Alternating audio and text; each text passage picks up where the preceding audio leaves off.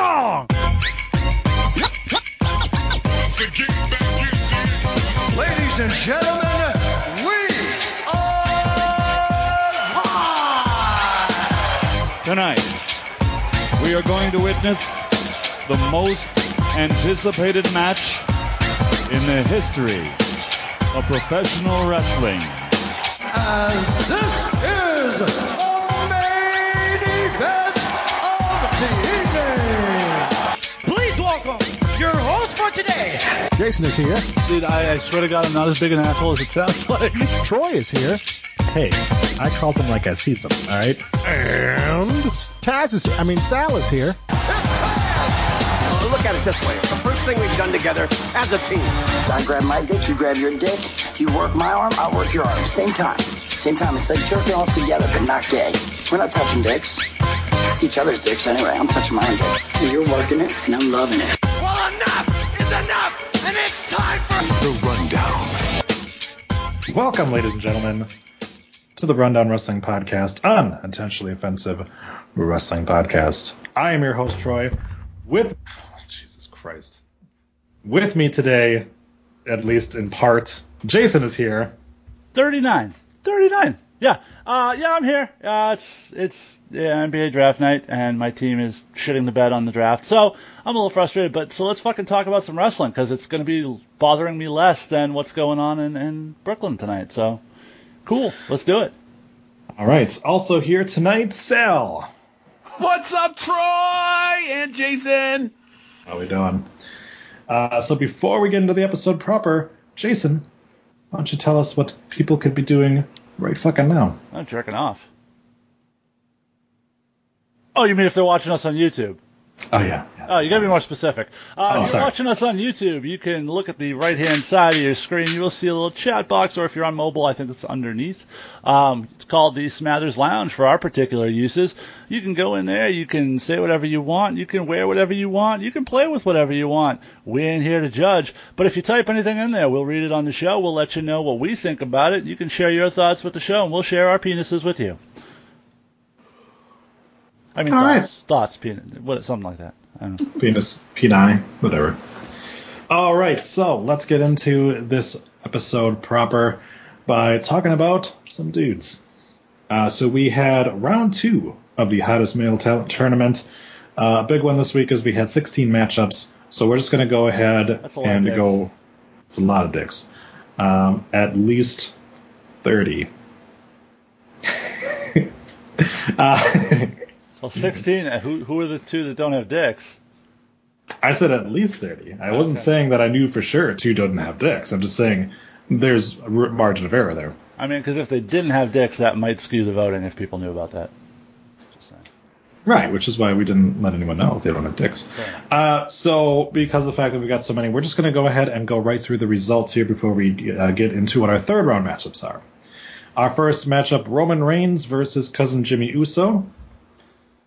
With 80% of the votes, Roman Reigns moves on. Oh.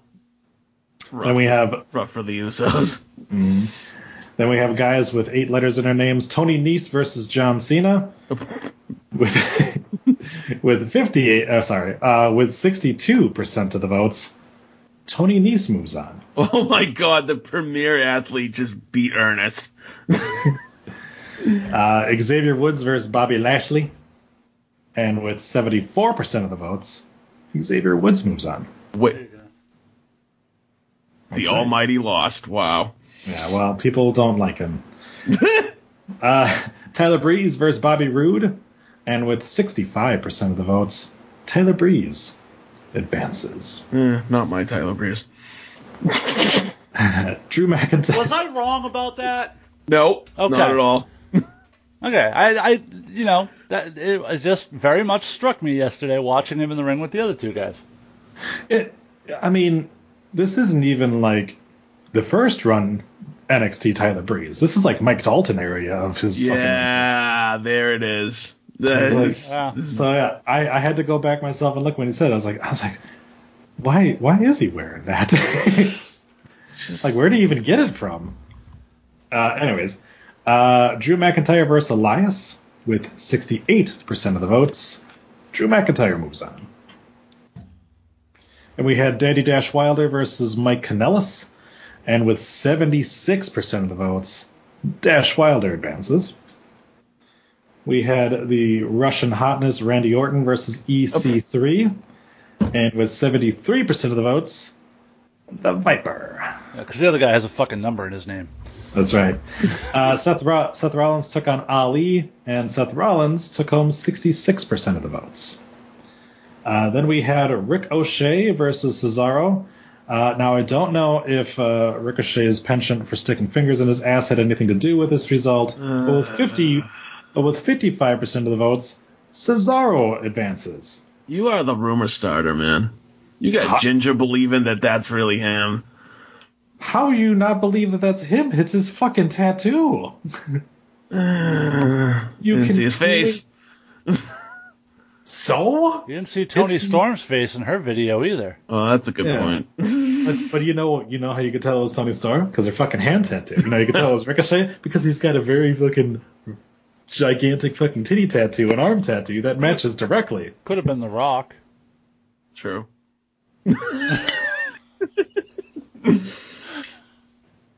Sheamus took on Humberto Carrillo, and with 57% of the votes, Sheamus advances. Wow, apparently the ladies like the translucency. Okay. I don't understand it myself, but sure.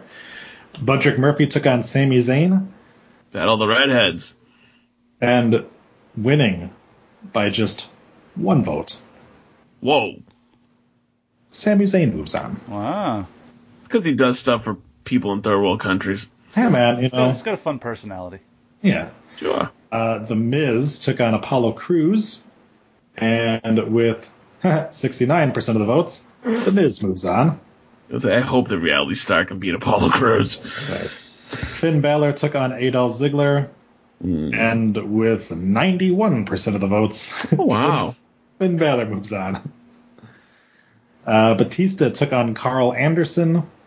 With 54% of the votes, Batista moves on. They all know Batista's like 58, right? Doesn't matter, man. He's in great shape. Batista does not have a hot Asian wife. No. That's right? Right. Andrade took on Dean Ambrose, and with 56% of the votes, I finally can stop Googling Dean Ambrose, because Andrade moves on. Nice, thank God. Here we go. And now our final match. Actual WWE people in the WWE tournament.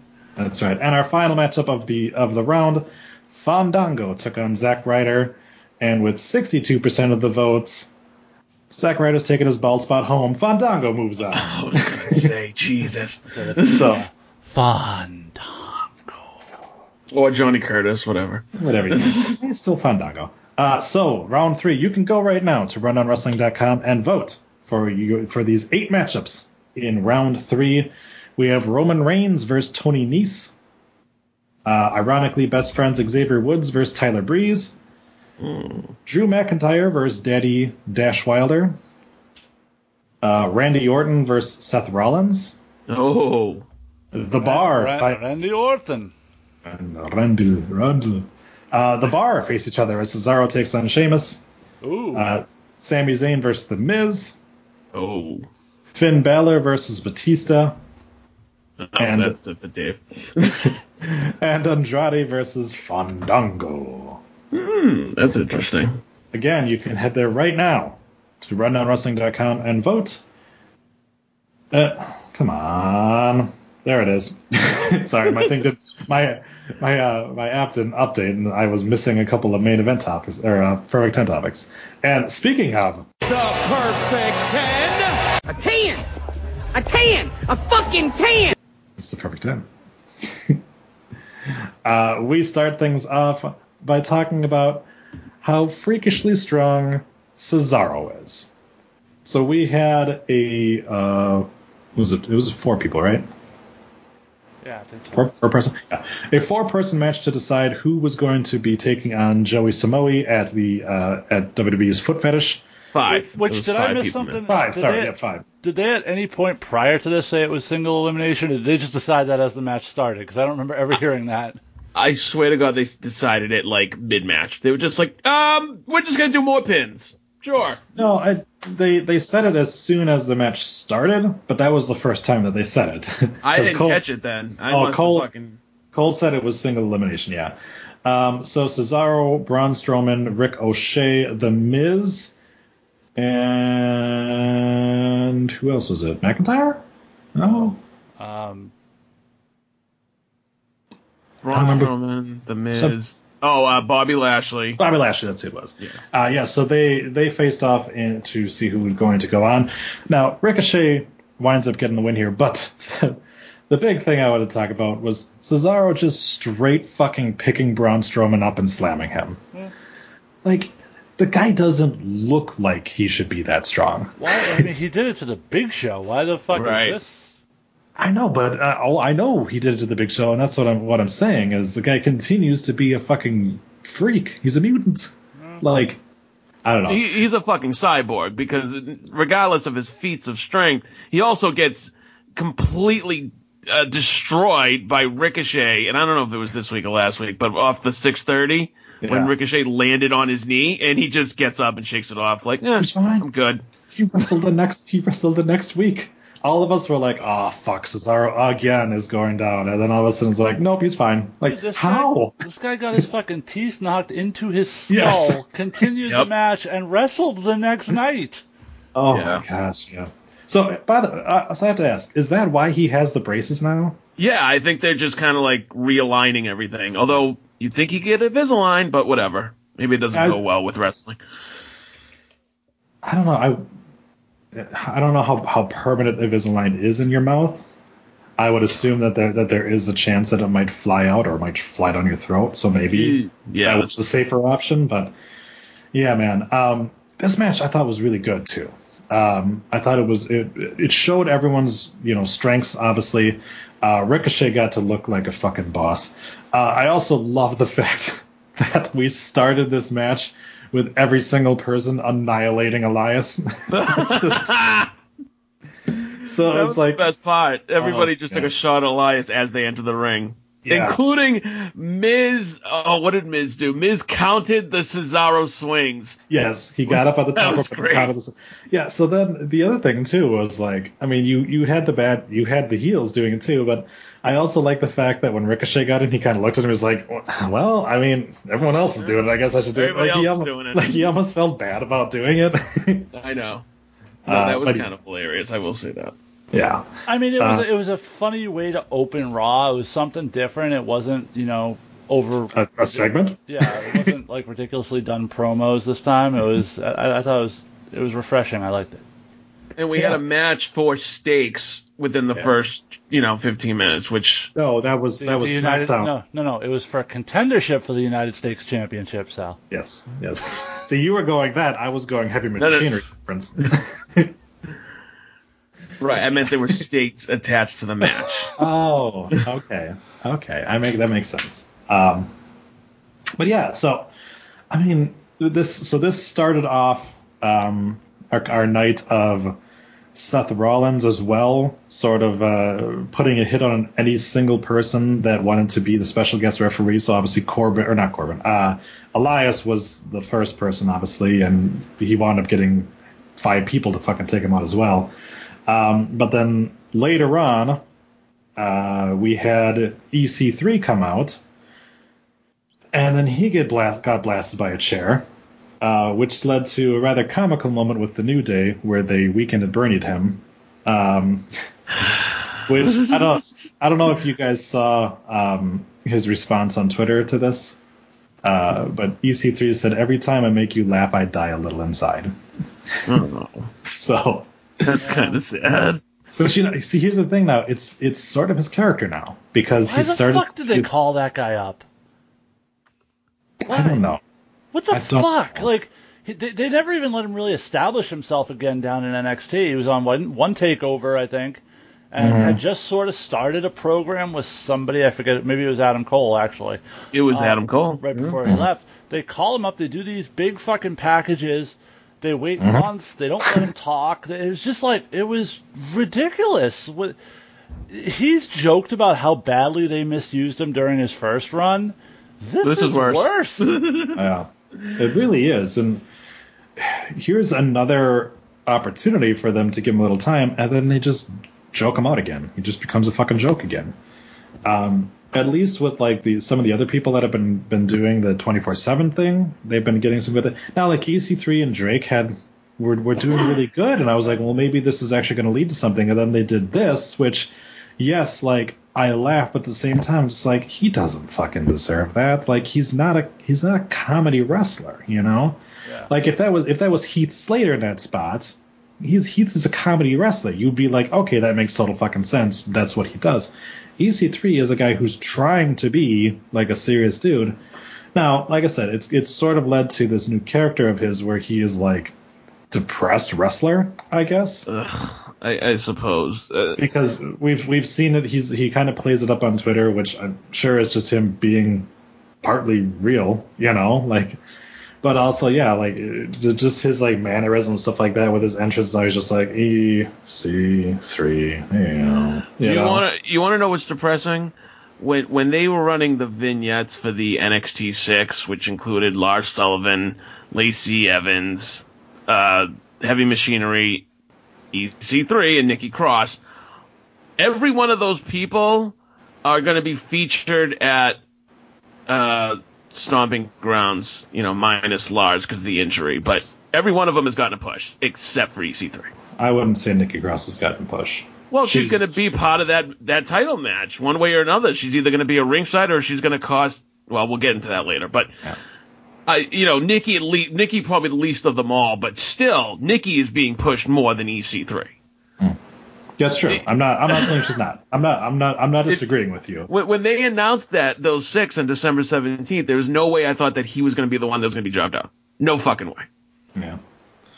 Well, and Lars, it's yet to be seen what they decide to do with him because. The injury kind of warps everything because I feel like they were putting him in a spot of prominence, but now who knows? Now we're talking 9 months. Who the fuck knows?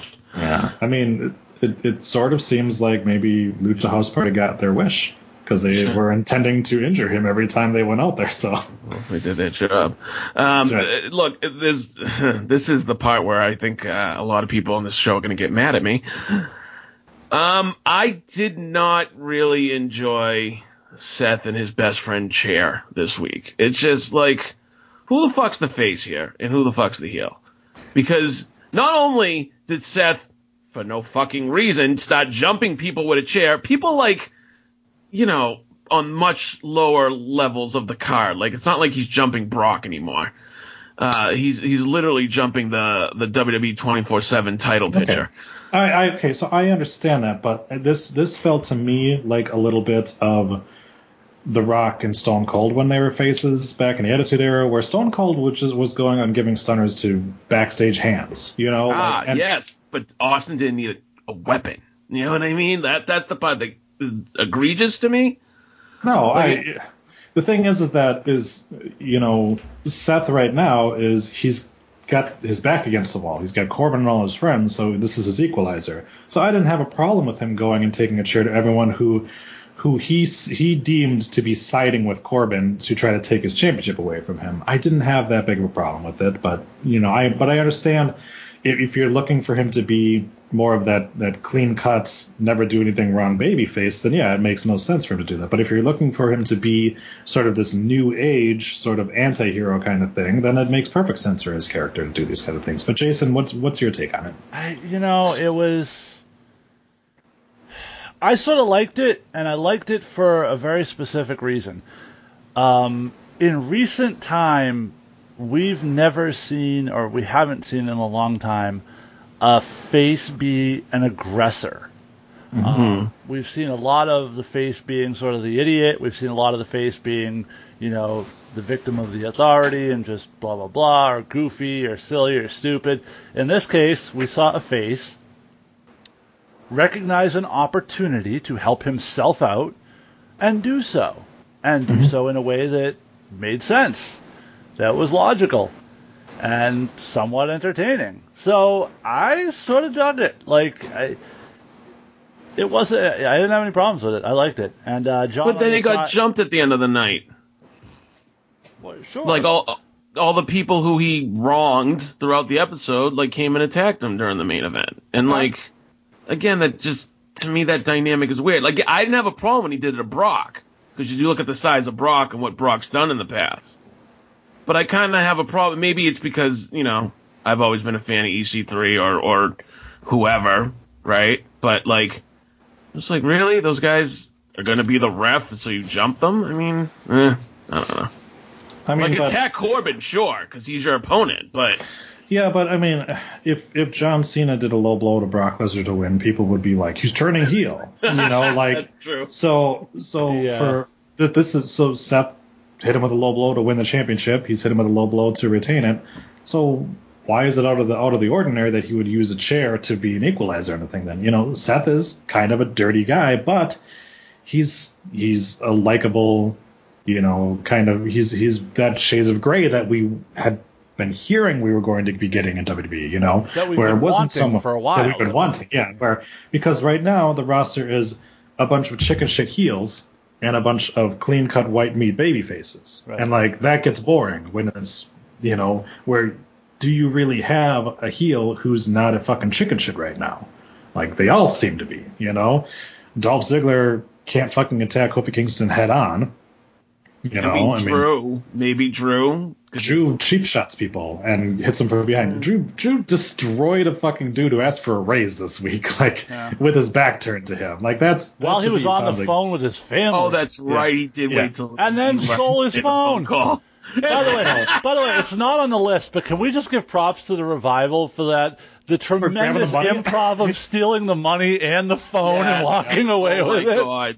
Oh my gosh. Oh, it was fantastic. John on the side says, I was with him right up until Eric Young. I thought Eric Young had a credible enough explanation that hitting him with the chair seemed like injury to insult that has been his booking. So I guess John's an Eric Young guy. But at the same time, though, here's my thing. They were used. And they were used in a main event program. Now, nothing might happen because of it, but Eric Young got TV time. You know, the B team got TV time. EC3 got TV time. You know, Eric Young here's got my as much problem. TV time as like the extras in the friggin' Adam Rose party. You know what I mean? When Rusev wasn't on. I know, it's true. Shinsuke Nakamura wasn't on, so. The only real problem I have with this whole thing was the lack of logic on Seth's part. Like, the match isn't going to happen unless there's a referee. I mean, somebody's going to take that job. So you can keep knocking these people off, but there's going to be somebody else. And by the way, all of them were back on their feet by the end of the show, as Sal pointed out. So why the fuck are we to believe they're incapable now of being referee on Sunday? Right. I think he's trying to make them scared, but when we went off the air Raw, they definitely didn't seem scared. No, so. It was a logic fail. Yeah, we shouldn't have seen them again, as what you're saying. Yeah, exactly. So let's go ahead and round out Raw here by discussing the Firefly Funhouse. So this episode here, I said it in the host thread, I'll say it again on here. This definitely felt like the final... Okay, I mean, we don't have to fight over who's going to delete stuff. I was doing it. Oh, okay. All right, thank you. I just don't want to delete my numbers on there. Okay. So otherwise, this is what's going to happen. So this to me definitely felt like the last one. Now we've heard from production people saying that this was the last one. I really enjoyed this, and we're going to talk about it. I didn't enjoy the fact that we replayed it on SmackDown. They've been doing that every week. I know, but well, we also don't know which brand he's on. Yeah, right. I mean, I suppose in this day and age, it really doesn't fucking matter anymore. Right, but... it doesn't. We'll get to that. So if this was the last one, I think it's safe to assume we won't see him now for another 2 months. Probably. And then by the time everyone forgets, then he'll make his reappearance. Probably. But yeah, so we had essentially this was just him kind of like recapping everything for us. And letting us know, you know, that he built this place for his friends and everything like that. And we still didn't get like 100% word on what exactly was going on here. There's a lot of different theories for what's going on this, obviously. Yes, Sally, you had something to say. Yeah, speaking of the theories, I heard an interesting one this week that the whole It's not Dean Ambrose. No, but the whole cast, join us. This will now move Bray to phase 2, where maybe he is joined by this time other wrestlers. Maybe he starts this dark faction, kind of like a ministry sort of deal. Maybe. I mean, it's an interesting thought. So, I mean, we don't. So it's almost like he'd become a cult leader? Yeah. Well, you think the whole join us thing was done by accident? I mean, obviously they're going some direction with it. Y2J never saved us. Yeah, I don't think it necessarily means anything. I mean, Bray Wyatt used to say follow the buzzards because he wanted you to follow him. Yeah. And now it's follow the into leader. his cult. And now it's follow the leader. So yeah, I don't know. It's the same shit he did before. Now, if it happens to be one of those cases like where he becomes sort of like the right to censor, where after they beat people they join them, I hope so. Then I really hope so. Especially if he's going to feud with people who could use some help, like Harper. Sorry, a little something in my throat there. Go ahead. Can I just say I want a fucking soundtrack of all those remixes of the Muscle Man dance, because some of those sounded fucking great. Some good. Some of them were great. I think they got Eminem to do the rap one. That sounded like Eminem. That sounded like Eminem. Absolutely, it did. Oh my god, the rap one was great, by the way. Yeah. So when they started doing that, I was like, I thought, okay, this is his theme music. Like the Muscle Man dancing is his theme music and everything like that, and I was expecting him to come out, and then we cut to Eric Rowan and Daniel Bryan talking. I did notice though that we cut to Eric Rowan first instead of Daniel Bryan, the bigger star, after the end of the Bray Wyatt thing. So maybe they're hinting at Rowan's going to team back up with him, but. Yeah, I think at this foreshadowing is something they've done really well at lately. I'd give them a ton of credit in that regard. For sure. Yeah. No, but Bray has done really well in the past 2 months. Yeah, Bray does really well until they pull the rug out from under his feet. Well, okay. And all of his foreshadows for nothing. It's just like, well, let's say this is the end of the Firefly Funhouse, right? As far as, like you said, the skits they filmed. I had wrote this in my notes. I enjoyed this, and I enjoyed the whole thing of it. I am a little bit leery as to, okay, well, now what? Because there has to be a now what, and Lord knows this is where I think WWE might fuck it up. So, for what it was, the past 10 weeks, I've enjoyed it. It's been intriguing. It's been the better part of Raw more often than not. Now, I would assume they're not going to put all that money into something just to not do anything with it. I would assume. You know what I mean? Yeah, they definitely have never done that before. Jason, where would you go with this next if you had the book? Anywhere? So I think I've said this before. I would bring the Firefly Funhouse Bray Wyatt. Why do you have such a problem saying it? I don't know. I really couldn't tell you. It might have something to do with my recording schedule from last night. I don't know. Maybe. But if it were up to me, I would introduce him as the jovial, host and blah, blah, blah. And I would make The Fiend similar to the Demon and something we don't see all the time. It's something that's saved for specific instances, specific stories, somewhere out of nowhere. To me, that's the way to go, because I think the effect of something like The Fiend gets lost if you see it all the time. I agree. See, and I would have went a couple weeks ago. I would have said maybe this character is like a Abyss Joseph Parks thing, but we had Bray threatening to bring the Fiend in, so clearly he's in control of it. So that's where it makes it seem like he might wrestle in his Muscle Man dance gear, and then if shit gets real, then he brings the Fiend in, like Jason said. I mean, we might be looking at a Faces of Foley kind of thing here. Yeah. Right. Where they exist, they know each other exists, but they don't know they're the same person. Yeah. Well, and then on top of that, like, we do still have the possibility that he brings back his old gimmicks too, because he has brought these guys in to his house. He shined a light on them. Yeah. So maybe he shows up as Husky Harris one of these times, or maybe he shows up as like Bayou Bray Wyatt and things like that. And you're just Bayou Bray Wyatt. I mean, that's what he kind of was, wasn't it? Now I want a video game of Bray Wyatt in Bayou form. All I can tell you is I want the Vince puppet to be the new general manager of Raw. That fucking thing is amazing. I love that they brought him back again for this one too. Oh yeah. So yeah, it's definitely intriguing, and we will definitely have to see. Obviously, with the WWE Footjackers coming up this weekend, there is a chance that he shows up and does something in there, but I would assume we're probably going to wait until Monday for that and maybe start building up towards Extreme Rules, which of course is sort of the perfect venue for Bray to come back at, for an Extreme Rules match. 100%. Extreme Rules, taking names and breaking rules. So we had two big highlights from SmackDown and then something kind of shady. So let's start with the highlights of it.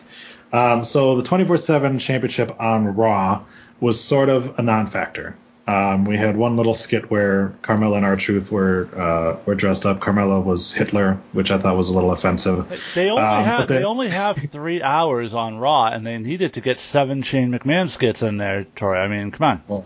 Oh, trust me. Just you wait until this weekend when the second episode of Blue Fist comes out, and we talk about the numerous times that Shane, Triple H, and China show up on the second episode of SmackDown. I'd be curious, in a 3-hour broadcast, take out the commercial time. I wonder how much time was actually devoted to Shane McMahon on that show. I guarantee someone's got that stat somewhere.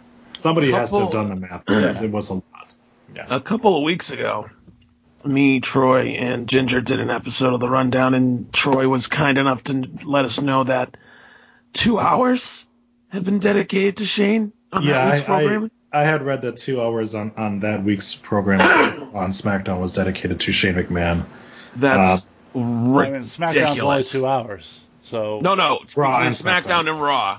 Yeah. Shane was on screen for 2 hours. Find that hard to believe. I mean, Remember, this was the one where Shane came out and had his long promo, and then did the match with Lance Anoa'i, and then came back later in the night, and then on SmackDown had another big part of it too. So. Yeah, but I mean, even still, you're talking about, so it's a 5-hour show with commercials. Take out commercials, now you're talking probably, 4 hours between the two shows combined? I'm thinking that they counted, because I had read this, I think that they had counted the commercial time in there. Okay. So it was going off, it was 2 hours of every 5-hour week is what it was. But then you're still talking about 4 hours of actual wrestling time, 2 of which is devoted to Shane. I find that I could be wrong, but I find that I tend to. I really wouldn't doubt if it's not 2, it was close, because I mean he multiple segments. You got to figure at least 10 or 15 minutes each time he's on camera for 2 days. So I mean, add it up, So yeah. Oh, and by the way, fucking Miz pointed out that Shane has done nothing but taken up TV time, and for his troubles got the shit kicked out of him this week. Yeah, I mean, we're talking again about the fact that the wild card rule has already made time a premium for a lot of these guys, because they have been having so many people pull double duty, and then you put a almost 50-year-old guy who's not a full-time wrestler then as your top heel, and yeah, I can understand why a lot of the talent are probably pretty frustrated with that. But we're trying to stay positive on this one, because over on SmackDown, we finally ended a program with a different 24/7 champion, because as R-Truth was getting ready to leave in his vehicle, he realized that Carmella was standing by him, but oh wait, it wasn't Carmella, it was Drake Maverick in a wig and outfit. Drake manages to roll up R-Truth, fake tits hit the ground, and Drake Maverick, your new 24/7 champion, hops in the vehicle, almost crashes it, by the way. If you go back and watch, he has to quickly swerve at the end that he's going by, and proceeds to take that championship straight to his wedding. Well, he's getting charged with Grand Theft Auto this week, so he's sitting there going, "That's my car!" I assume at some point this week we're going to get like a 24/7 title change at his wedding. I was hoping so. Probably. I mean, that would be fantastic. Well, see, and he's already shown pictures that he does have it at the wedding, because it was like him, EC3, and Braun Strowman were there, and they were taking a bunch of pictures of it. Yeah, Braun Strowman is like best friends with those two guys. They constantly hang out with each other. It's weird, but it's the case. I was actually glad that they didn't have him with the title on 205. I was nervous they were going to forget that continuity arc and do that, but they didn't, so good on them.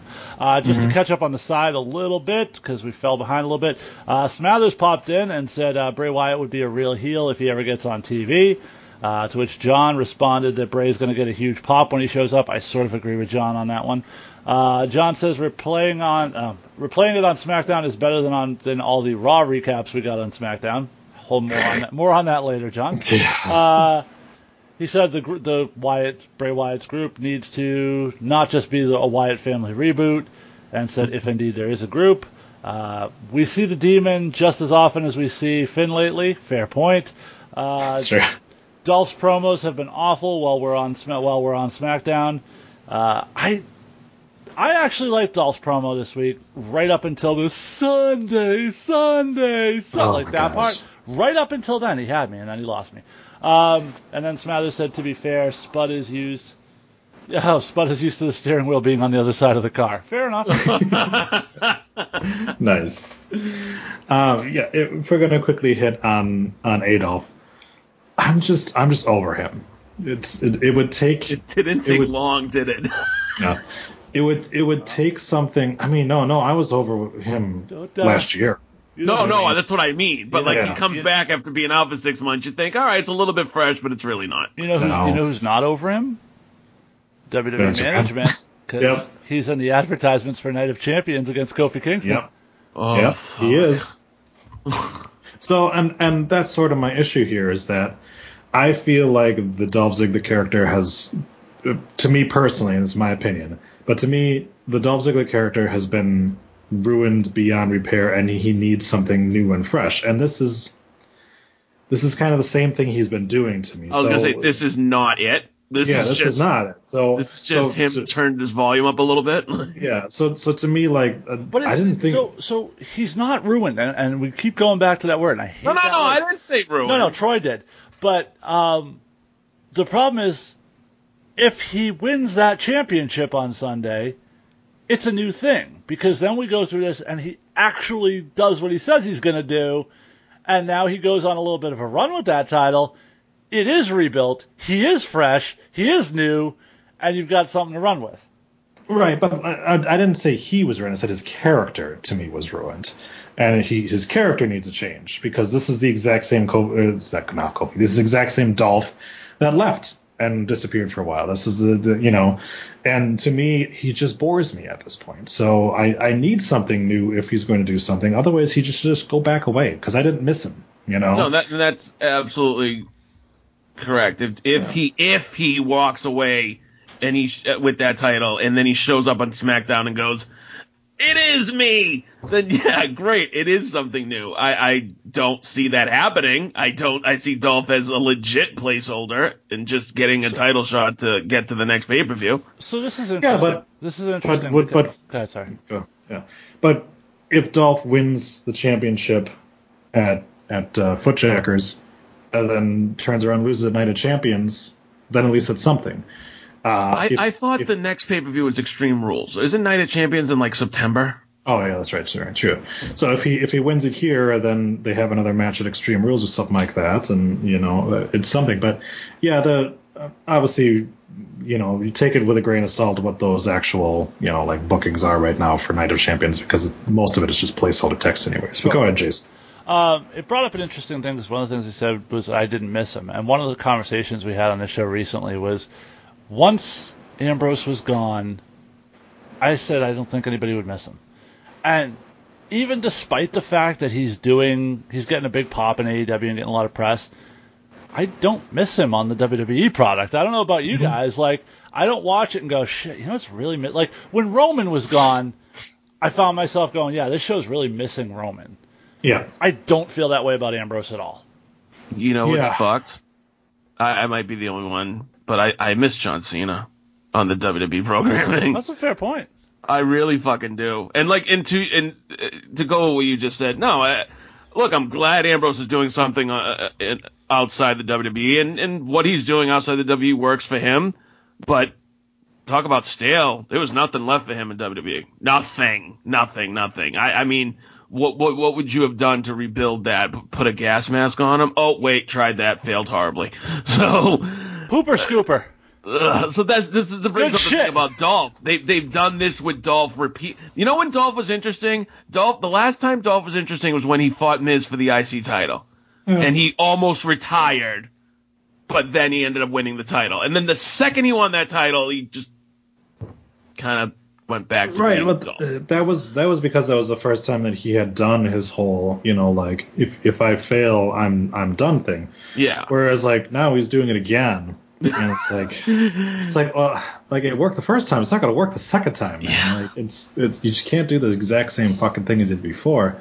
Obviously, if he does beat Kofi, I mean that's a huge fucking heat. That is a big deal. That is a big deal. But we'll see what happens. Yeah.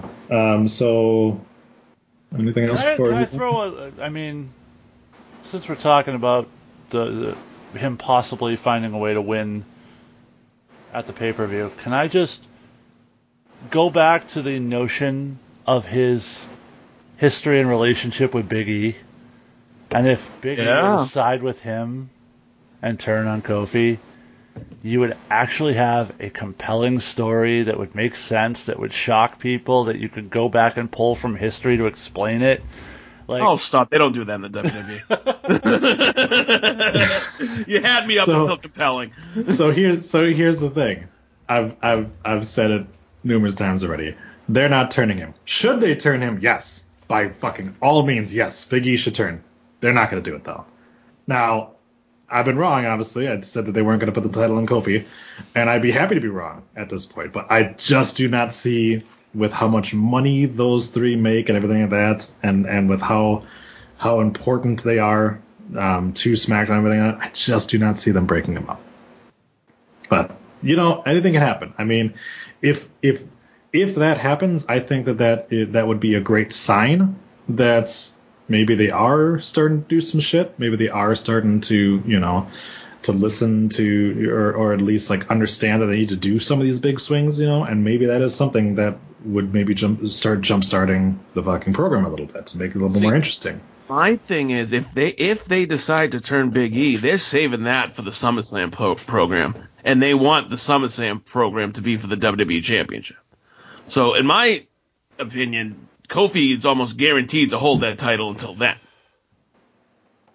You know what I mean? Why waste if they ever do the Big E turn, it's going to be big money, and you got to do it at SummerSlam. I mean, that makes sense, but I mean, you can have Kofi lose the title and win it back. They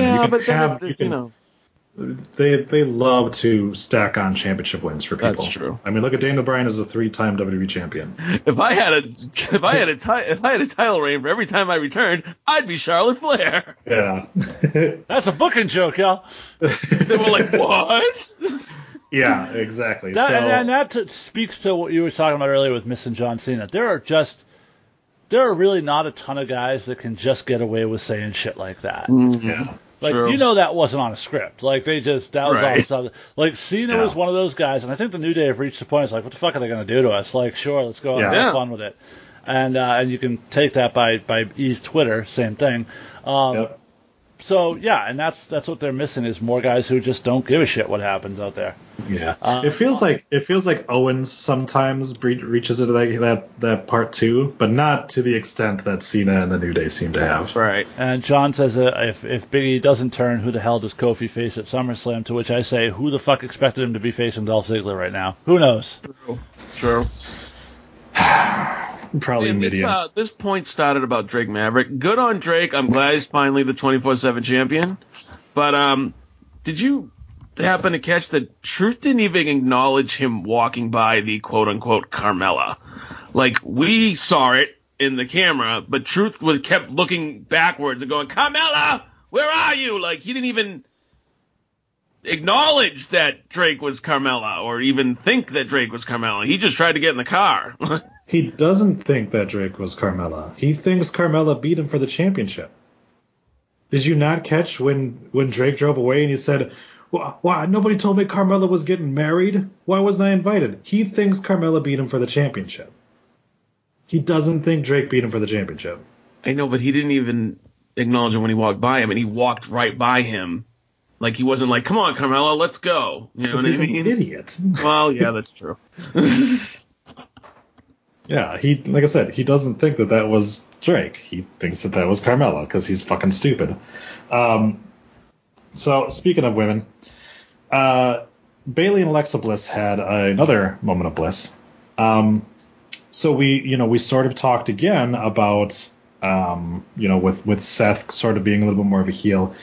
Bayley definitely is sort of that more gray area here, coming out and kind of insulting Alexa and things like that. Not nearly to the extent, but I'm enjoying, this new Bayley. But what we got was, yet again, Alexa seems to find a way to make her opponents seem like the heels.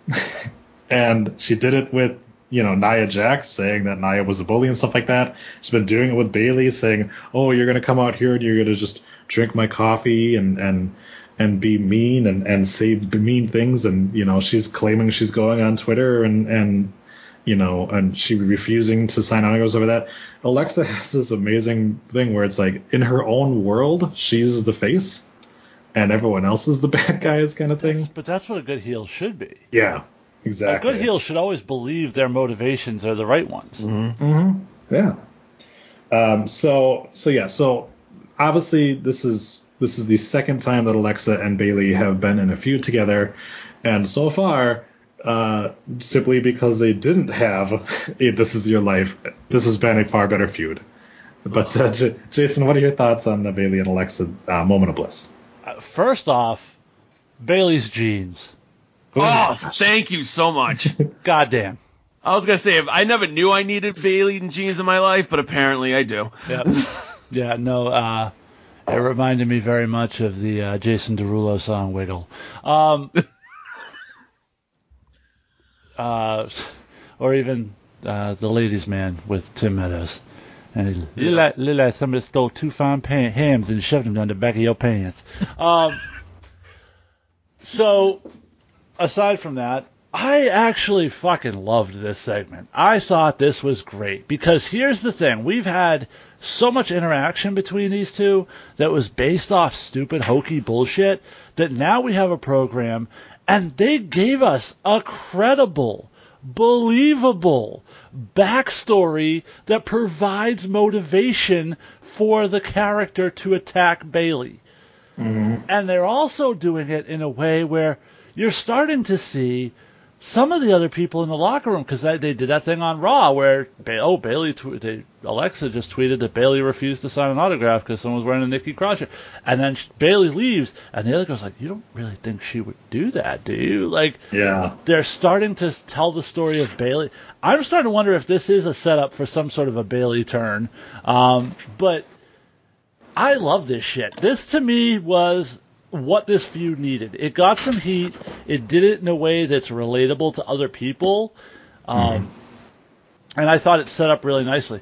The only problem I had with it was Alexa calling out Charlotte as being the one who had her back when she talked a ton of shit about Charlotte in the past. Yeah. That was I don't know. I kind of thought of that as a throwaway line, but I almost the only thing missing to me would have been her saying you and Sasha were like, because you could have tied that to the whole Sasha and Bayley as friends, sort of being the mean girls when we always thought Alexa was the mean girl.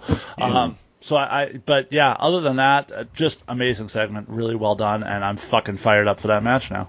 Yeah, I like the fact too that they have set up where it makes total sense for Nikki Cross to help Alexa too. Yep. Because, Alexa helped Nikki Cross out, and then now here's another chance where who's the person that attacked who first in this segment?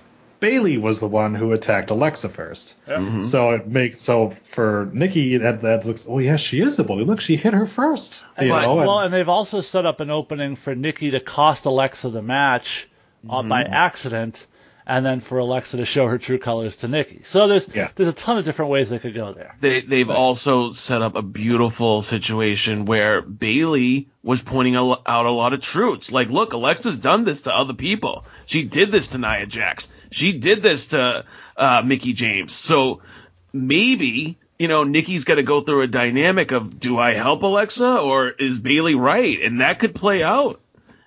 And that would be beautiful. And you know what? Both Alexa and Bayley brought up really great points. And that's the best. That's when feuds are at their best. When you can literally see that both people have a valid case. The only thing missing was Bayley saying, "Look, you partner up with Alexa, you tear your ACL." Yeah, no, the only thing missing from this was that outfit from last week's SmackDown. Oh. And then you mix that with the jeans. Oh. Anyways, I have a whole nother perfect 10, but anyway. Speaking of hot chicks, Scarlett Bordeaux, after complaining about her pay, surprisingly was fired by Impact Wrestling. So is that the reason she was fired? Like, She wasn't fired. complaining in the... No, she wasn't fired. She requested her release. Oh, that's different. That is different. Okay. So again, we haven't really touched on this much, but Scarlett complained about how much she was getting paid. Scarlett worked like 3 or 4 days a month for Impact. Okay, like you get what you pay for. She also, as Jason has said in the past, signed that contract. She agreed to those terms. She was free to take outside bookings. She decided not to take outside bookings. So, now she obviously kind of has to. The other side of it was Killer Cross, because he is banging Scarlett Bordeaux, also asked for his release, and they're like, nah, no, we like using you. Obviously Scarlett came out and said, oh, Impact doesn't pay that good of that. Well, then don't fucking sign the contract. Don't work for him then. You don't have to. Nobody's forcing you to work for it. No. But here's the problem. Here's the difference with Scarlett, though. Yeah. It's since come to light she wasn't on a regular contract. She was on still being paid. She was locked into exclusivity, but still being paid on a per appearance. So if she doesn't appear on the show, she has to pay for her lodging and everything down there, and doesn't get paid off the show. So originally what she requested was a regular talent contract where she would be paid regardless of usage with a downside guarantee. That's what they refused. That's when she requested her release. Okay. And that's on them. They didn't feel like they wanted to use her full time. So, that's... She was one of the most compelling things they had on that show. Yeah, but it's Impact. Impact on Impact. I guess. They don't know how to use talent. That, a downside guarantee, I'm not too familiar, but I'm assuming that's usually reserved for in-ring talent, and for all accounts, Scarlett was... Not particularly, but typically it's the people that you want to use on your show. You give them a downside guarantee, because that way, if you tell them, okay, well, we don't have anything for you this week, they're not turning around and like booking elsewhere or something like that. That way, if something does fall through, you can turn around and be like, hey, you're sitting in the back right now, not doing anything. Get out there and do a match, or get out there and be a manager for this person or by that. So, but again, like I said, they didn't feel that they wanted to use her that way, and and so she can go now and be whatever she wants to be. So, but to that point, she was largely free to book indies if she wanted to, and she was. Right. So the theory behind this is, well, the only reason she would request a release here would be if she had a deal to go to either AEW or WWE, a place where she wouldn't be allowed to work, were she still working for Impact. Yeah. Now, there is some smoke to that WWE rumor, because we know that her and Seth Rollins are really good friends. Yeah. She has trained at his black and blue, whatever the fuck it is, gym. She's best friends with his ex-girlfriend. I know that. Yes, exactly. So you could totally see him trying to put in a good word and get her a job. I don't know if they would use her in ring. She's not the strongest in ring worker. Obviously, she's a very beautiful woman. Alicia Fox. Yeah. That's all I'm saying. Is like they use Alicia Fox in ring. Oh, I know. But, could she be worse than Alicia Fox? And she's more fun to look at. So she is more fun to look at, yeah. But at least there could be something there for her, even if it's just a guest trainer or something like that, or makeup artist or something like that. No, Scarlett. Let's be honest, there. Scarlett, in any organization, her money is in front of the camera. Now, managerial role, I'm down. Sure. Yeah. Put her as a managerial role. She's proved she can do it. Why not? Yeah, I've always been a fan of managers when they're used correctly, and I don't think that there's enough of them out there. Obviously, Maria Kanellis works as a manager. So yeah, I could see them hooking Scarlett up with somebody and having her be kind of the name. The other manager that we have right now, she's so terrible at her job that she can't get her tag team booked. So, and thanks, Paige. But that does. Oh no, she got her team booked. I mean, it's not on the perfect 10, but we can talk about it. No, we don't need to, because that takes us to known piece of shit Todd Sopel Dick of the Week. Because wait, did we skip a bunch of stuff? Yeah, we definitely skipped a bunch of stuff. We're not done. Oh, I thought it ties in with the current topic we're talking about. Oh.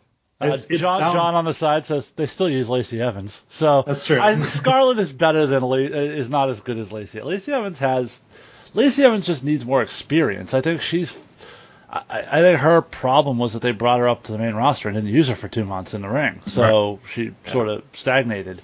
But yeah, Lacey Evans is fine, and Scarlett isn't as bad as people make her out to be. She's not Brandy Rhodes. No, she was working with dudes a lot. She's Velvet Sky, right? I mean, would that be an apt comparison in ring? Maybe 5 years ago. The problem for me with Scarlett in a WWE sense is she's sort of redundant because she's Mandy Rose. You know what she'd be great with? She'd be great as like the baby doll of Undisputed Era. No. Marina Shafir is going to be joining the UE pretty soon. Anyways, we had a segment to talk about known piece of shit Todd Sopel Dick of the Week, because while Scarlett Bordeaux was down in Mexico for a AAA show, one of the fans proceeded to go, "I want some of that," and grabbed a hold of her and tried to pull her over the barricade. Thankfully, I'm sorry I don't know the other woman's name that was out there with her. But one of the other workers wound up grabbing her away from that fan. Oh, the guy tried to grab some titty too. Yes, he did try. He did definitely try to stick some digits in her. So yeah, this of course brings up continued issues with the fact that the fans in Mexico have had numerous times that they have done this kind of shit. Now, this isn't a 14-year-old kid trying to grab some titty like we've seen in the past in WWE and stuff like that. That she can kind of get away with. This is like a 40-year-old fat dude who proceeded to just be like, "I'm going to get involved in this shit."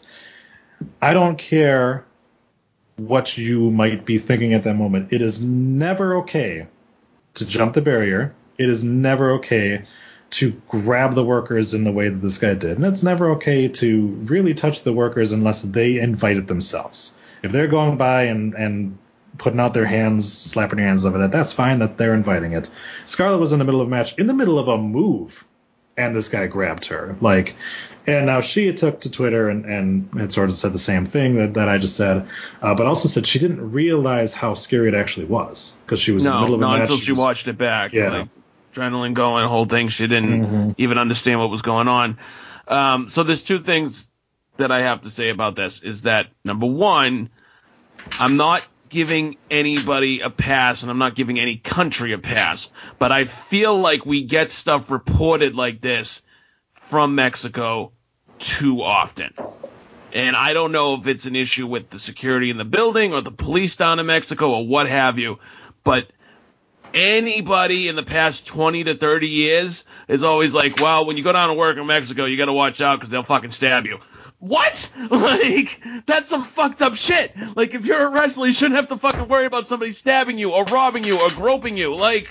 Well, I mean, put a fucking cage up in front of the fans then if they're going to be that fucking third world country. Yeah, well, I mean, no. To be fair, friend of the show, retrosexual Anthony Green recently did a trip down in Mexico and spoke of it glowingly. So I think it also depends on the promotion, where the show takes. It's like anything else. And people, that's like saying because there is an asshole fan who grabs Bailey's tit at Money in the Bank, then all American fans are wild fucking animals. It's really not fair to do that. Yeah. But I mean, bad stories about Mexico. Well, yeah, but you hear bad stories about different places in this country too. That's true. Look at what happened in the fucking palace in Auburn Hills. Oh yeah, that's a good point. I mean, known piece of shit Chris Jericho had remarked in his book, too, about some interesting things in Mexico. But again, I mean, it depends on where you go. I mean, it depends on where you go in America, too. I mean, I'm here in Wisconsin, and one of the Brewers players a couple of years ago got mugged in Milwaukee. I mean, it happens any place you go. I mean, David Ortiz got his leg blown off in Dominican Republic, Doesn't mean that the entirety of Dominican Republic is terrible. It just means that 92% of the Dominican Republic is terrible. There was a baseball fan a couple of years ago at a Giants-Dodgers game, and you got jumped by two fans in the parking lot. That wasn't even... Yeah, that's fucked up shit. Guess what? There's assholes everywhere in the world. But the other thing is, in regards to this whole Skylar situation, is when she talked about this online, to make the situation even worse, fucking online losers decided to try to slut shame her and be like, oh, well, this happened because you dressed a certain way. Well, you've got celebrities that are slut shaming women every chance they get. So that's nothing new in this environment that we've built, this society that we built. It's always the woman's fault for a lot of people. So you got to remember too that at least like 20% of those are just trolls. There's a good portion of them that really feel that way, that, because she dresses that way, that it's okay that she can be like abducted and sold into slavery. Like, no. First of all, that's just not how it works. I mean, and again, like, she's a wrestler. Like, the guys are out there in less clothing than she's in, so because Daniel Bryan just wears like the little trunks, it's okay if he gets abducted and chained to a dude's bed for the night? No. Like, come on, dude. But yeah, I mean, like I said, don't listen to that shit, because those people just need attention, John on the side says Jericho probably gets upset when fans wave a sandwich in his general direction. That's true. I mean, like I said, Jericho at this point is so self-involved and jaded. It's hard to take anything he says. But again, like I said, Mike Smathers adds that The Rock slut shames someone every time he shows up on WWE TV, he does. He really does. That's a good point. I mean, that's sort of the way it is. I mean, right now we're utilizing insults towards Seth Rollins about him being Becky Lynch, and it's just by proximity, Anyways, so let's talk a little AEW. These things, I guess, can kind of be rolled into one, because we had another episode of Road to Fyter Fest that dropped this week. Not anything in it, to me at least, that was like incredibly eye-popping. It set up some things, obviously. We looked at the tag team. I can't remember what their fucking names are at this point. Mark Quinn and I forget the other guy's name. Shit, I watched it. I really did. But they kind of detailed their past. We had Brandy. It's Private Party, by the way. Private Party, that's what it is. Yep. And then we had the guy from CEO who's going to be in a match against Jabali. Yeah, Jabali, who's going to be in a match against Nakazawa. Nakazawa, yep. Which was a cool story too. He kind of talked about the fact that he fucked up his ankle when he was training, and now he's going to have to wrestle a match on a boot. But he's still going to do it, so I'll give him that. So the story he was telling was last year's event, because he was last year's event. Sorry, Nakazawa last year in his first match, and he blew out his ACL while training for the match. Okay. So someone else took it, and he went in and interfered, or it made it a triple threat or something. Okay, all right. So this year he finally gets to show up. Okay, but of course the big announcement that came out of it was Brandy Rhodes, still in her normal monotone voice, proceeded to say that we will have a women's championship, and we will unveil it at All Out. She proceeded to show some of the different women that the company employs right now, and there's definitely a lot of people who could be the inaugural champion. It's hard for me to really point out who that's going to be. Obviously, Britt Baker getting the win is sort of puts the attention on her, but I mean, look at how many different women they have, on that roster that could easily take the championship firsthand. Well, you got Kylie Ray, you got Nyla Rose, you got Awesome Kong, Allie. Awesome Kong, Allie, yep. You've got all the Japanese women that they've signed. Yep. You've also got B. Priestley. Yeah. Who we haven't seen yet. About Bria. We haven't seen it yet. That is interesting because now they're talking about their third or fourth show, and we still really haven't heard her name for anything, and we're making matches for all these shows. Well, she may be tied up in Progress or wherever she's at right now, but the fact that she signed, she probably is going to be at All Out, I would assume. You would think so. And then you've also got Penelope Ford. So yes. So like I said, you do. Yeah, you do. I mean, we don't have Penelope Ford in the way Kip Stevens has Penelope Ford, unfortunately, but poor Joey Janela. But yeah, so Sal, who would you pick as your first AEW Women's Champion? I know. Shut up. Well, look, I know it's cliche, but I would go with Dr. Britt Baker. I mean, you can't go fucking wrong. She's got the in-ring skill. She's got the name. She's got the talent. She could be the first women's champion easily. And I will say this. I was fortunate enough to listen to Tony Khan this week in an interview he did. He actually joined Austin's podcast for the first new Austin podcast in 6 months. And Tony Khan's an interesting cat because he is like what you would think like Billy Bean is to like baseball statistics and like he's a money mark. That's what he is. That's what they call him in the business. But he's very like historical. Like he knows way too much about wrestling, probably more than we do. Oh, he's a fan. Yeah, but he seems to make it a point that he's going to make sure that women's wrestling is treated the same way as men's, and a lot of people can say that. But hell, I'm glad they're gonna show off the title at All Out. I look forward to what their division can consist of. Okay, Jason, who would you choose for your first champion? Who would I choose, or who do I think it's going to be? Because I'm fairly certain at this point it's going to be Brandy Rhodes. I mean, I wouldn't put it past him, but go ahead. Who I would choose from a wrestling perspective, I might go Awesome Kong just because of the name recognition and exposure she brings to the company, especially with Glow Season 3 about to drop too. I think from a PR perspective, as you're building a new company, that's the biggest name you have to put the title on. Yeah, I think. But it's going to be Brandy Rhodes. Probably, but you got to think for an inaugural champion of a brand new championship, you don't want to do Heath Slater and Rhino.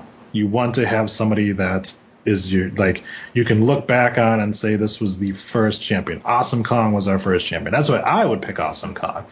Not to say that Britt Baker can't be the second champion, but I think that for leading into the television program. I think that it looks better to have people that people know as champion than to just turn and be like, the fuck is this guy with his belt? Okay, well, why do I care about this, So I think that's the aspect of it.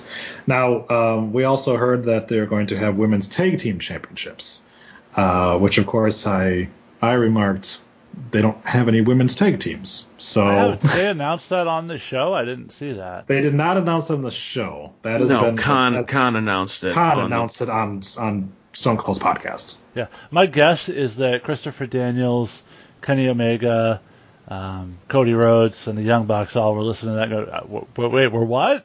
We're what? What are we doing? Right.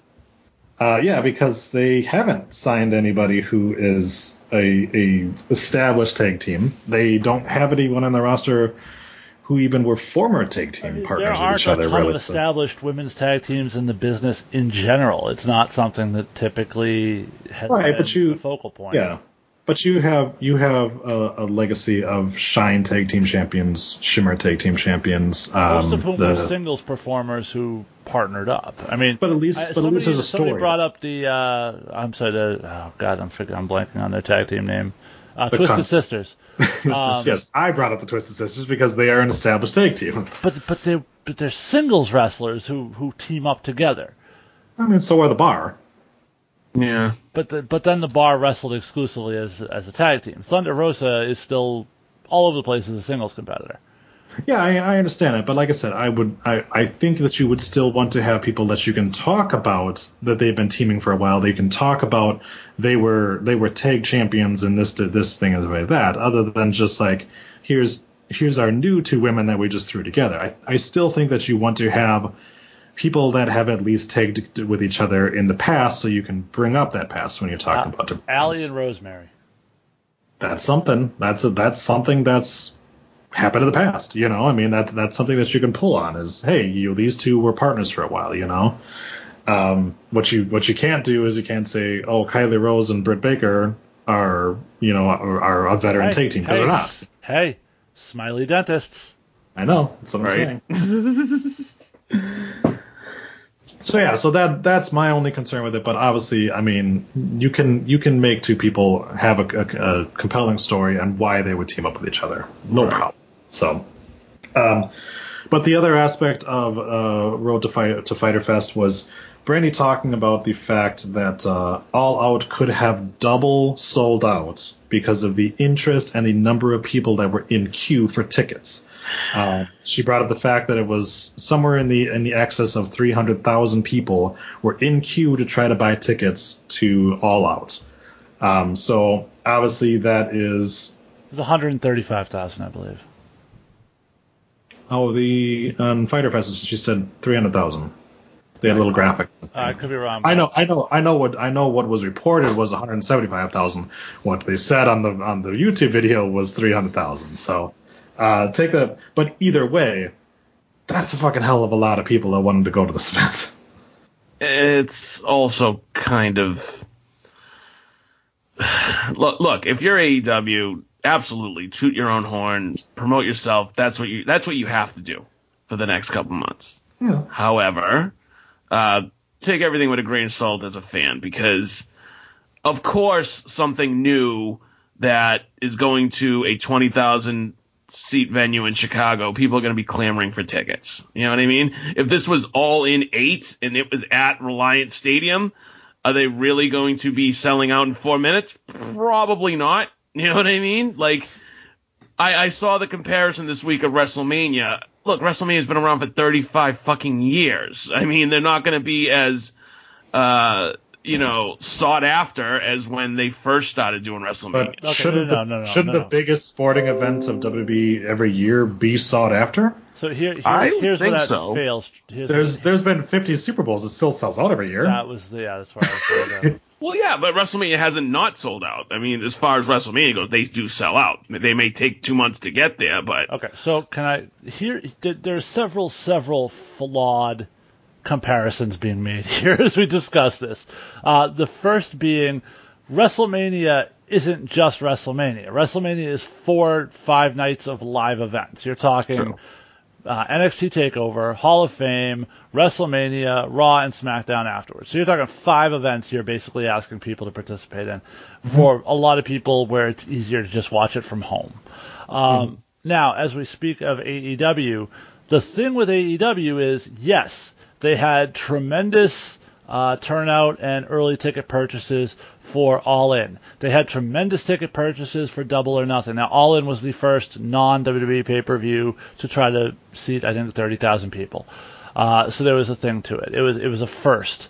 Double or Nothing was their first big pay-per-view. It was a destination pay-per-view, is the best way I can say it. Absolutely. Similar to WrestleMania. All Out is sort of a destination pay-per-view. It's sort of their WrestleMania, their second year doing this. Mm-hmm. Fyter Fest and Fight for the Fallen are both in significantly smaller arenas and both have a large number of tickets still available. Well, there you go. This notion that the AEW product is so hot that they're selling it's misguided. Yes, AEW is hot. Yes, there's a ton of interest. But that's not going to translate to a monthly pay-per-view selling out like that all the time, because their other events are not selling out right now. Real quick on Fyter Fest, I had heard this week also that it is a part gamer fest. Now, I was unaware of this. Well, you should have listened to me on the rundown 2 weeks ago, because I told you all that. I was here. I must have missed it. I mean, that's cool. I love gaming, so Well, Kenny Omega loves gaming. That's the impetus. Right, and that's kind of why it's happening. Fight for the Fallen's got an amazing concept where, the proceeds go to victims of gun violence. Good on them. What the fuck happened to Troy? I'm still here. My camera froze. I got very worried for a second. So yeah, like you said, it's very, look, you're going to promote. Of course, Brandy's going to go on her YouTube channel and be like, hey, we had 300,000 people in queue. Yeah, fuck it. Promote the shit out of it. That's what you have to do. But I think we as wrestling fans and as wrestling community have to take all this shit with a grain of salt. Like, it's not, the be-all, end-all fucking I need to go to All Out or I'm going to die. No, and again, as AEW continues, the novelty of these events is going to wear off. And the true test becomes, can they survive once that novelty has worn off? Mm-hmm. Absolutely. I mean, on the flip side, though, speaking of how hard it is to go to a 20,000 seat arena and continue to sell out, it was reported this week that WWE is having a shit ton of problems with stomping grounds. That they don't have even 70% of the tickets sold. So before you get into our main event there, we would just like to take a second to allow Jason to explain his current outburst and why he is so upset right now. Nobody outside of Boston cares, but okay. Round 2, number 33rd pick, non-guaranteed contract. Bull is still sitting there, and the Celtics just took some guy named Carson Edwards. So I mean, maybe he's a pedophile. You don't know. I mean, maybe they know something we don't. So Sal wants to talk about our main event, which is, of course, with all the talks of changes, how is it this week's pay-per-view is almost all rematches and nothing new really came about. So this really is just like kind of shit. I mean, I don't really want to watch this pay-per-view. There's nothing that's really enticing me to sit down and watch it. I mean, all the matches are except for Samoa Joe versus Ricochet. Yeah, that I can see. In that match, Ricochet is going to be taking names and fingering assholes. So that's right. But I mean, not only that, we're diehard fans. We're gonna watch Seth versus Corbin. No, I'm not. Oh no, now you're not. You okay. were. It's weird. You were on my small little window when I went to. We're diehard fans. We're gonna watch. See what happens with Seth and Corbin. We're gonna see what happens with Dolph and Kofi. But yeah, there's a lot of people that are diehard network subscribers, and they're like, if I see it, I see it. And at first, I was kind of wondering, well, are they redoing a bunch of matches from Sandy battles because maybe some people didn't see it, or maybe not everybody had access to it. But then they're also doing rematches for Money in the Bank. Like, I'm sorry, but we already saw Becky and Lacey, and there's no new step, so really? Yeah. The fucked up part is I think WWE looks at this and they think that they are giving us new matches because we're getting Daniel Bryan and Biodiesel versus Heavy Machinery. We're getting hold on about that. That was added this week. Ticket sales are struggling. So you're not promoting shit. No. Ticket sales are struggling. It's in Tacoma, Washington. Are you really shocked that they tried to add Daniel Bryan to the card? No, not at all. They also added New Day versus Owens and Zayn this week, and yet no revival. You're tag team champions. Yep. Hey, at least we got one of the tag team championships online, which is great. And look, I love Owens and Zayn, and I think there is a natural story there with the New Day, but that seems like a throwaway match. That has kickoff written all over it. Yeah, so here's my other issue, though, is that the show that Vince McMahon forgets exists rehashed their fucking challengers, too. The Cruiserweight Championship has Tozawa and Gulak going against Nice. Like, fucking really? Like, we can't put Kanellis in that? We can't put Oni Lorcan in that? We can't put somebody new to be on the fucking main roster show? to go for the championship? No, we've got to use the same fucking two goofs that we've used before that have lost. Like, even the Cruiserweight Championship is an old, stale matchup. Well, this is why I don't understand why Daivari didn't just take the title last month. Because anything that Tony Nese has already fought everybody on that roster. He has a on part-time 205. job as a strip club bouncer that he can't get out of sometimes. I guess. But Tony Nese has already fought everybody on that roster multiple times. He's been there since the inception. When did he fight Mike Kanellis? No, I'm talking about the guys he's fighting now, like Gulak and fucking Stamina Monster over there. Yeah. More on that if you listen to Hurry Up and Cruiserweight, now available on rundownwrestling.com. So I guess we can go ahead and then make our picks, unless you guys had something else to say about this event. Nope. Yeah, that's kind of my feeling too. Like, why bother even? I mean, this, we got a have very why bother feeling. Well, and again, this is another one of their brand new, like, somebody made a logo for this, and we came up with a new name. This time we don't have to pay Jerry Lewis for the rights. Let's have a first fucking, pay-per-view event starting something new, and then they lay this piece of shit on us. But let's get into the picks for this. The SmackDown Women's Championship is on the line as Bayley takes on Alexa Bliss. Ginger has chosen Alexa Bliss because wildcard bitches. Me and Adam have chosen Bayley. Sal, who you got? I went with Bayley, and they have made this compelling. I don't think they pull the plug on Bayley's title reign just yet. So I think she, this is a good challenger for her, and it's a good story, but ultimately Bayley retains. All right, and Jason? I was going with Alexa until I saw those jeans. Now I'm going with Bayley. I thought you were going to say until you saw that Ginger chose her. That too. That too. Roman Reigns takes on Drew McIntyre because fuck it. I have gone with the big dog, yet again winning. Jason, who you got? I think they got to get Drew McIntyre's win back here, especially since they seem to be establishing Shane's group as like a power group. So I'm going to go... Power bottoms? Yes. Okay. Sal, who you got? There's a real big part of me that's like, there's no way fucking Roman loses on two big shows in a row, but they have to give Drew his win back, or else he's nothing. He's literally nothing if he doesn't win this match, so I gotta go Drew. Adam and Ginger also agree with you on that. I mean, he has the Revival at his back, and they're kicking ass and taking cell phones, so... That's right. And stealing money. Drew's money. That's right. They're chewing ass and beating bubblegum, and they're all out of bubblegum.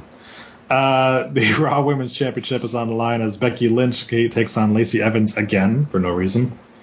I, just because I want to be contrarian, have went with Lacey Evans to win the championship, because fuck it. Ginger and Adam have gone with Becky Lynch. Sal, who you got? Becky Lynch. I'm sorry, Lacey's not ready for this title. Oh, I didn't say she was ready.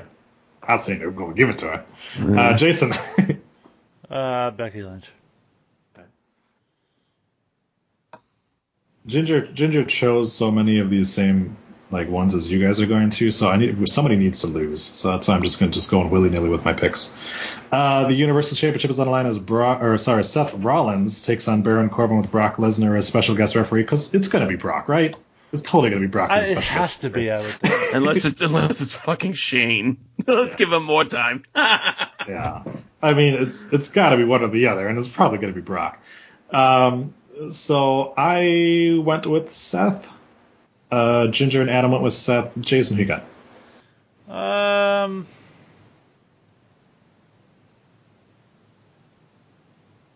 This shouldn't be as hard as it is.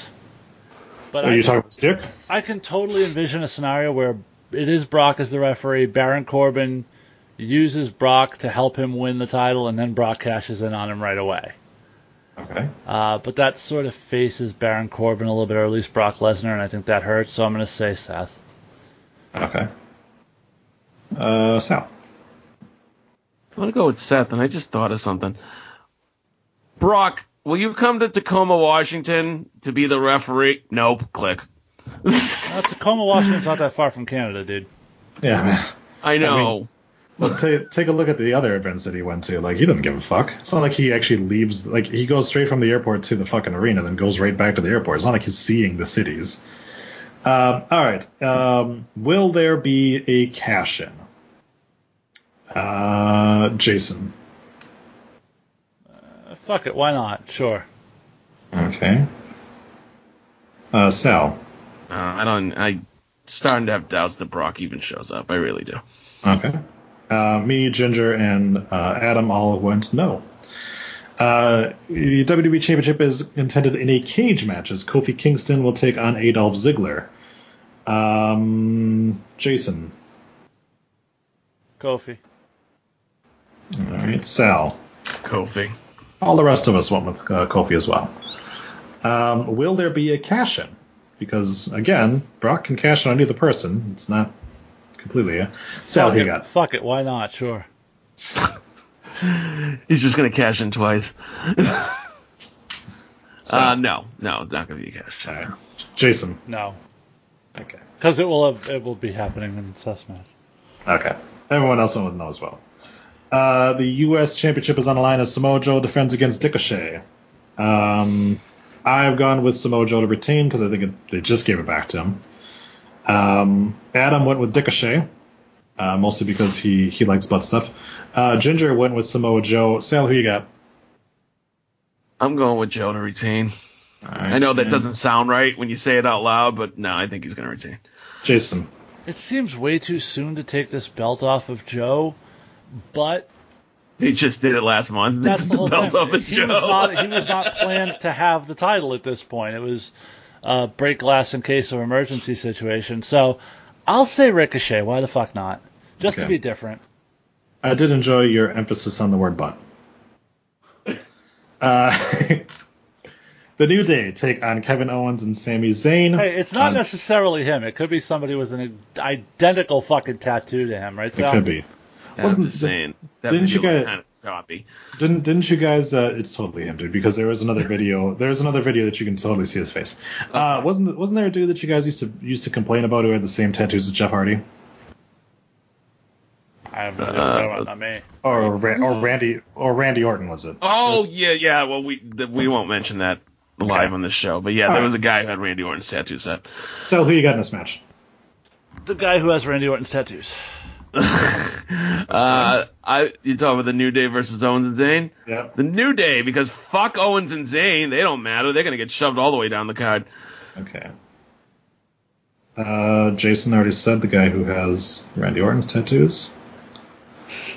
So me, Ginger, and Adam. Yes, I'll went go with Sami Zayn. Owens and Zayn. By the way, thank you. Oh, okay. All right. I'll change that. All right. The Cruiserweight Championship on the line as Tony Nese takes on Tozawa and Drew Gulak.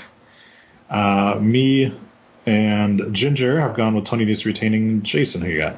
I think it's going to go to Mike Bennett eventually, so I'm going to say Tony Nese retains for now. They did re-sign, so you have to feel like eventually they're going to run out of people for him to face. Yeah. Adam went with Drew Gulak. Sal, who you got? I think Drew Gulak. I think he's been doing a lot of good work lately, and I can see him getting a heel run. Oh, fair enough. And last match on the list here, obviously I don't know the actual order these going in, but the SmackDown Live Tag Team Championships in line as Daniel Bryan and Biodiesel take on the Fat Mechanics. So, Jason, who you got? It's close to Daniel Bryan's hometown. I'm just saying. That's never a good formula for defending a title. But I'm going to go with Daniel Bryan and Eric Rowan. All right, Sal. Well, considering this match will be a pre-show match and they don't want to piss off the crowd right at the beginning of the show, I say Daniel Bryan and Eric Rowan retain. They're not faces, you realize. It's Daniel fucking Bryan. Fair enough. All right. So, that takes us to... It's not the way to spell championship. That takes us to what's going on in the independent area there. I'm going to maybe stall for a little more time until... There we go. What's going on, Jason? Well, Atlantic Pro Wrestling on Saturday, August 17th presents Super Summer Smash from the Newburyport Elks Lodge, 25 Low Street, Newbury, Mass. Doors open at 5:45, bell time at 6:30. If you get your tickets now, there are still VIP packages available, but they are selling fast. VIP packages get you into a special meet and greet with some of the guys we're going to talk about in just a minute. Reserved front row seats are $20. Reserved second row seats are $15. Advanced general admission is $12. It is $15 at the door. Individual ticket purchases do not grant you access to the meet and greet. You must purchase a VIP package to participate in that. In our main event, the APW Heavyweight Championship will be on the line as the Brawler, Brian Malonis, Ring of Honor star, friend of the show, comes to Newbury to try to reclaim his championship from Dynamite Danny Miles. The APW New England Championship will be on the line as Demon Ortiz defends that title against the man returning to APW, Vern Vicalo. Just announced this past week, the APW Women's Championship will be on the line as Angel Sinclair makes her APW debut as she challenges Vanity Vixen for the championship. Retrosexual Anthony Green takes on the masshole Mike McCarthy in a match I'm personally really looking forward to seeing. Also appearing on the show will be former NXT and WWE star Simon Grimm, and Brawler Malonis will be bringing Future of Honor stars to APW with him with the debuts of Brian Johnson, Rayo, and Dante Caballero. Those three men, as well as Simon Grimm, will all be part of our pre-show meet and greet, for which you have to buy a VIP package, so I encourage you to do so. Should be a really fun night. We are looking forward to it. For more information, go to facebook.com/Atlantic Pro Wrestling. The company that known piece of shit Todd Sobel called the best company in a 40-mile radius, Peabody's top independent wrestling company, The Proving Ground, returns to the Peabody Knights of Columbus on Saturday, August 31st for Level 5. The aforementioned Ring of Honor superstar Brawler Brian Malonis faces off with the so-called King of the Monsters, Kevin Giles. The Proving Ground Championship will be on the line when current champion, the Ace, Mike Montero, steps into the ring with longtime rival, the PGOG, Derek Conway. King Leon VI and Corinne Mink will get married live in the ring. All that and much more, except known piece of shit Todd Sobel, because he ain't fucking booked, on August 31st. Sorry, I was looking at our Twitter. Not our Twitter, but the one that you added on there. That does it for the rundown for this Thursday, June 20th, 2019. Please hold on. rate Can us. I just catch up because I'm an asshole and I missed a lot of stuff on the side here. Just to get this. John, Stomping Grounds is an uninspired and on basically every level. No IC title on the line. Bailey wins, starting to set up Alexa versus Nikki. He might be wrong, but he always bets on Roman. Becky is a lock in this one. Seth wins with no cash-in. Brock isn't showing up for Stomping Grounds. Has Joe winning, and then says, who cares? I mean, KO and Sammy. Sammy has eaten something like 45 pins a month and needs a win. Says Gulak's going to win and not Heavy Machinery. So there's John's picks. All right. Sounds good. That does it for the rundown for this Thursday, June 20th, 2019. Please rate us 5 stars and review, and we will read your reviews on air. You can follow us on Twitter at Rundown Network. You can like us on Facebook at facebook.com/rundownwrestling. You can email the show your dick pics via rundownwrestling@gmail.com. Go to instagram.com/rundownwrestling, or go to youtube.com/rundownwrestling to hear all of our past videos, as well as watch us live every Thursday around 9:30 p.m. Eastern Time. You can leave us a voicemail at 617-863-6967. That's 61 Rundown 7. We are now on Patreon. Sal is coming. Head over to patreon.com/Rundown Wrestling to become a patron. All patrons will receive early access to shows on the Rundown feed, as well as some swag and original content. You can go there right now to patreon.com and listen to Blue Fist Episode 2, featuring me and the host of Making the Grade and the Nitromania podcast, Adam, as we discuss 1999's SmackDown. You can listen to that now instead of having to wait a couple of days. Check out our website, rundownwrestling.com, for information on all of our other great shows, such as the Nitromania podcast, Hurry Up and Cruiserweight, Making the Grade, NXT Revisited, SWAT Magic, and WrestleMania Salvation. You can listen to our friends, the Brawler, Brian Malonis, and Mike Crockett on the Wrestling Podcast About Nothing with new podcasts every Monday. Go to facebook.com/thewpn or thewpn.com. You can check out our friend Justin Michaels on his show Yesterland Waltz. Go to yesterlandwaltz.com or watch it on your Roku through the RNTV app or the 24/7 Retro app. You can follow our hosts on Twitter at JStewart0920, at Rockstar Troy, at Going Out of Business Sal, at The Salzer Effect, at Realist Tommy, at Johnny Adlog, at Ginger19876, at Hurry Up Cruiser, and at Little Sex Buddha, which is, I completely blacked on her name. Rain something, right? Megan Rain. That's what it was. Yep.